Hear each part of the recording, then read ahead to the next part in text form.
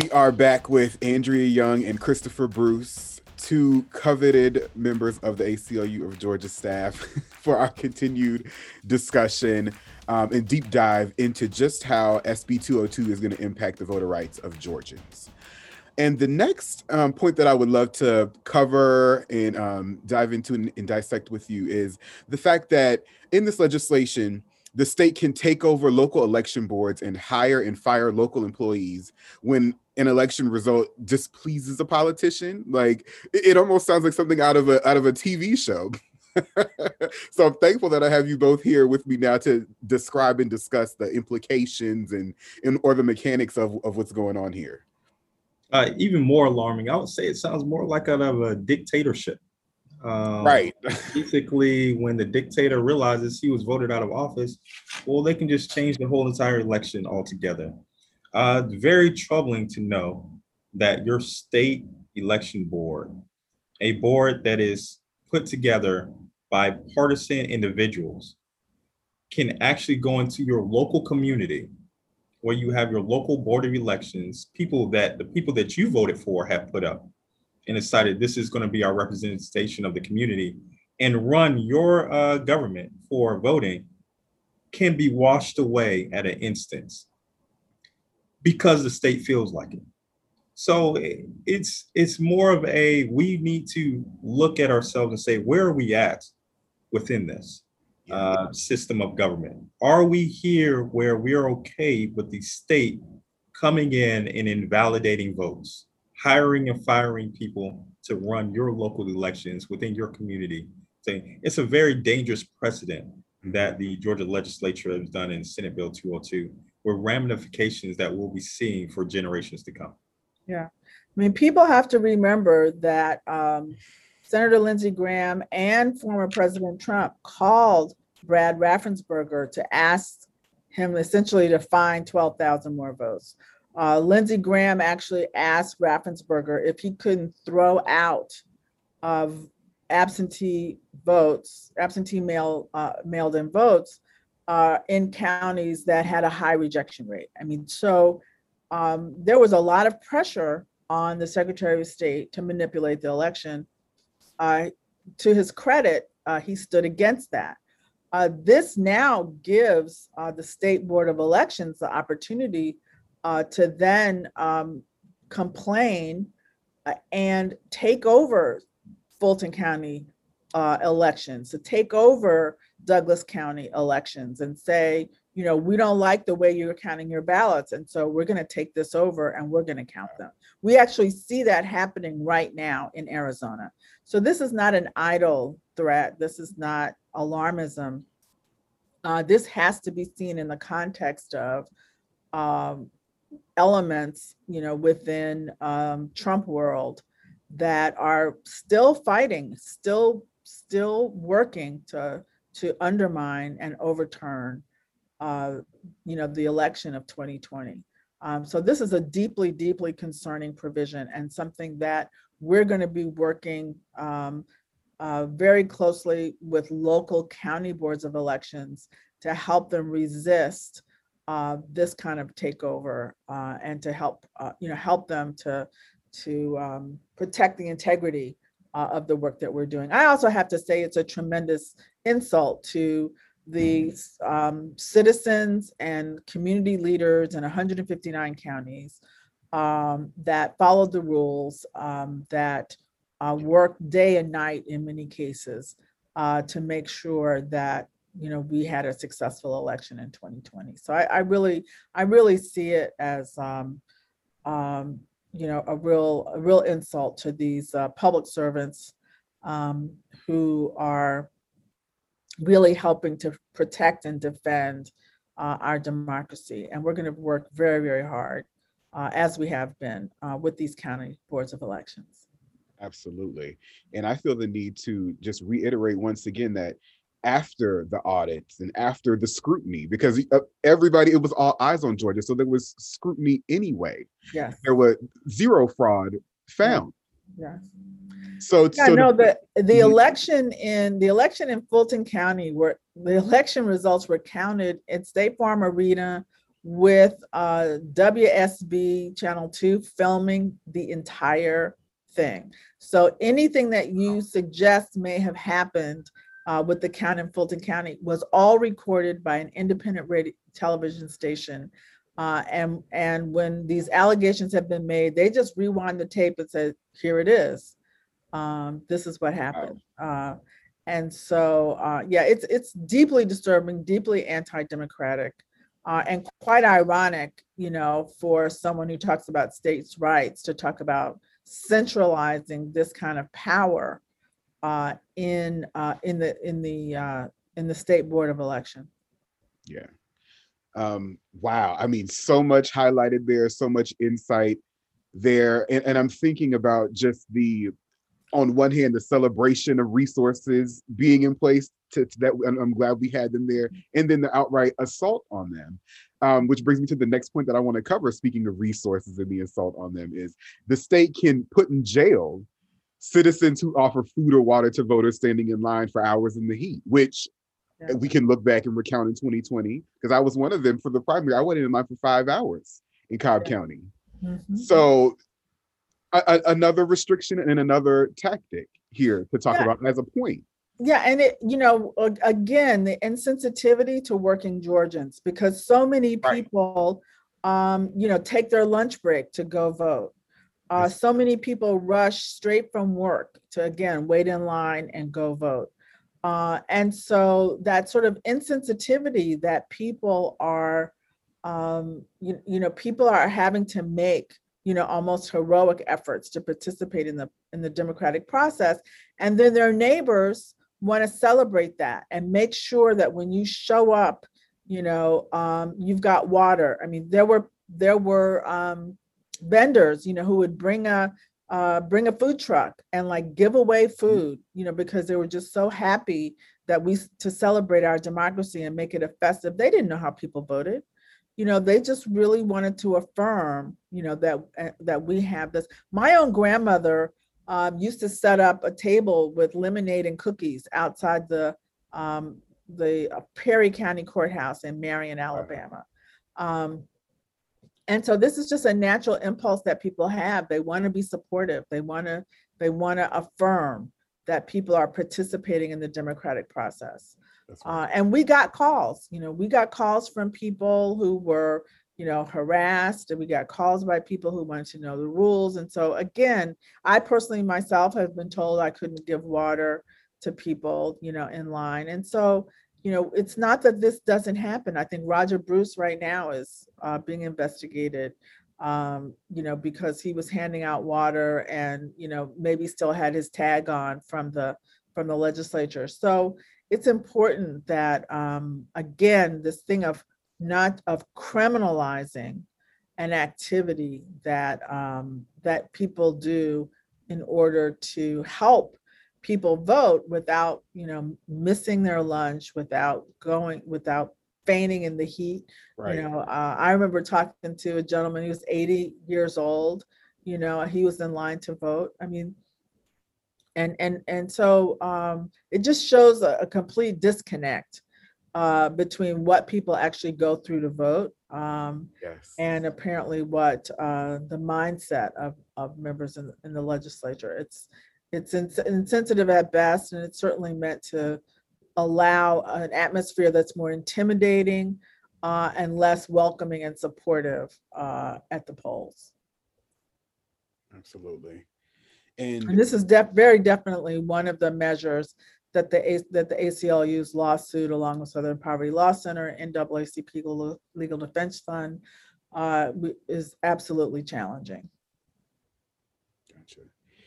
And I'm thinking just now about the stories that we hear of around our state and throughout our state of when different, elections or polling places, when they don't have power, or they don't have air conditioning, or they don't have, or their machines go down.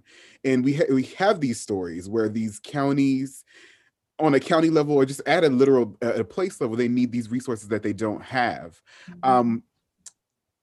which brings me to like another fascinating point with this last point that I want to talk to you both about is the state banning local counties, cities, and towns from receiving private funding, which is it's paid for things like generators and during storms that we've witnessed on election day. So thoughts or any insight on that from either one of you guys for that? This I is, see Chris. I mean, it's laughable. It really is. When it comes down to it, what petty person was down there at the legislature? Because nobody really admits of what pieces they put into this bill or not. Who was like, I no longer want people to be able to donate to their government to make it easier for them to vote. Because I can tell you what, you can still donate to your local police department. You can give them the food, water, or anything else. You can still donate to your local fire department. You can donate to your local school district. You can donate to so many other governmental entities. But when it comes to voting, for some reason, is dangerous, or actually, they never really came up with an excuse. They said there was a parity between Metro Atlanta counties giving out money and other counties not. One, it's up to the state to really fund these issues. So all of the unfunded mandates were happening with Senate Bill 202 that came from the state that was never asked for by the counties. The state should be funding it. And two, why are you telling local county governments what they can and cannot receive? And why are you telling local citizens who want to make their government better? Better, literally, because you could tax them more to make up for it, but these people actually want to give money to make your elections easier. I'm flabbergasted. I really don't know. There's really no answer to this. And you highlighted an excellent point because it's like, well, for these places, they can't get the resources from the state, who are able up until this point to get it from elsewhere, to now like have that be, kind of cauterized off as well. It's like you said, it's flabbergasting. Well, this is part of the right's playbook, right, to undermine faith in government, is to starve government. So they've starved the IRS so that, some of the wealthiest Americans don't even pay the tax that they owe under the law. They've starved public schools, and that's been particularly a phenomenon since school integration. And so now they seem to be wanting to starve elections because chaos and long lines will make it more difficult for people of color, working class people to cast their ballots. And so this whole thing of starving government of resources, is a right-wing tactic that's now been turned on our very democracy. And again, like so many aspects of this bill, it's sort of deeply disturbing. And so that's our fight. Our fight is to protect and defend democracy so that it's one person, one vote, so that leaders are chosen by the voters rather than elected officials and politicians manipulating the electorate for their own personal benefit. And that's our charge. And that's what we get up and do every day, even 7 a.m. in the morning, when members of the state Senate seem to like to have hearings on voting rights bills. Yep. Chris, you know a little bit about that, huh? I know a lot about it. And, hopefully that's not going to happen again. But you know what? And I think it goes towards the ACLU staff being willing and ready. There's a lot of people who are not on this call right now, who stayed up late nights, who are preparing, not just for Senate Bill 202, but a lot of the bills that the ACLU of Georgia led the way or worked on with other coalition partners to really defend your civil rights and civil liberties. So it doesn't matter, you call it at 7 a.m., 7 p.m., we're going to be there and we're going to fight. Be there and be there prepared. Be there prepared. More prepared than they are most of the time. Yeah. And so one of the wins out of this session, is that there was a bill to criminalize some of the freedom to protest. And that was one of the bills that we were able to prevent from being voted out of the Georgia legislature. That bill passed in Florida and is probably still on the docket for some other places. And it's a bill we've had to work against every year. So there are a lot of things, you hear about it when, and this bill even would have been a lot worse without the kind of relentless and persistent, efforts of the ACLU and our allies in working against these measures. Absolutely. And I can personally say that I'm grateful to be in this position, because what we do is we highlight the issues and the mechanics of things that impact all Georgians, regardless of whoever we are affiliated with. And to me, that's the real impactful work. And I'm grateful and thankful to be able to do that alongside the both of you. And I said it in our first part of the series, but I'll say it again because it's worth mentioning again, is that what's happening here in Georgia is definitely contributing to a larger conversation about voter rights and the impact of this kind of legislation on the voter rights of all Americans. I mean, we do have some federal movement, as Andrea said, in the Senate, but I know that we want to speak about this as many chances as we get, so I'll let you both say anything that you wanted to add again. So there are two important pieces of legislation that are pending in the Senate. Senate Bill 1, which would give sort of a standardization of access to voting by mail, automatic voter registration, standard number of days of early voting. Mm-hmm. That bill is very important. That's Senate Bill 1. And then there's also Senate Bill 4, which reestablishes the pre-clearance requirement that was under the original Voting Rights Act. That's named the John Lewis Voting Rights Advancement Act. And that's very important because you can't always anticipate some of the crazy stuff they come up with to try to inhibit access to the ballot. And so you want to be able to say, well, no one ever thought, we didn't see this one coming, and be able to challenge it through an administrative remedy with the Justice Department, rather than having to go through the federal courts, which we're doing right now. And it would also prevent the bill from going into effect until there had been adequate review from the Justice Department if you're in a covered jurisdiction. And just our record of wins in terms of challenging in the federal courts actions in Georgia to make it more difficult to vote, Georgia would definitely be a covered jurisdiction under any new reiteration of the Voting Rights Act. So people who have relatives, especially if you have them in West Virginia, Arizona, people really need to hear that we've got to have voting rights legislation if we're going to protect our democracy.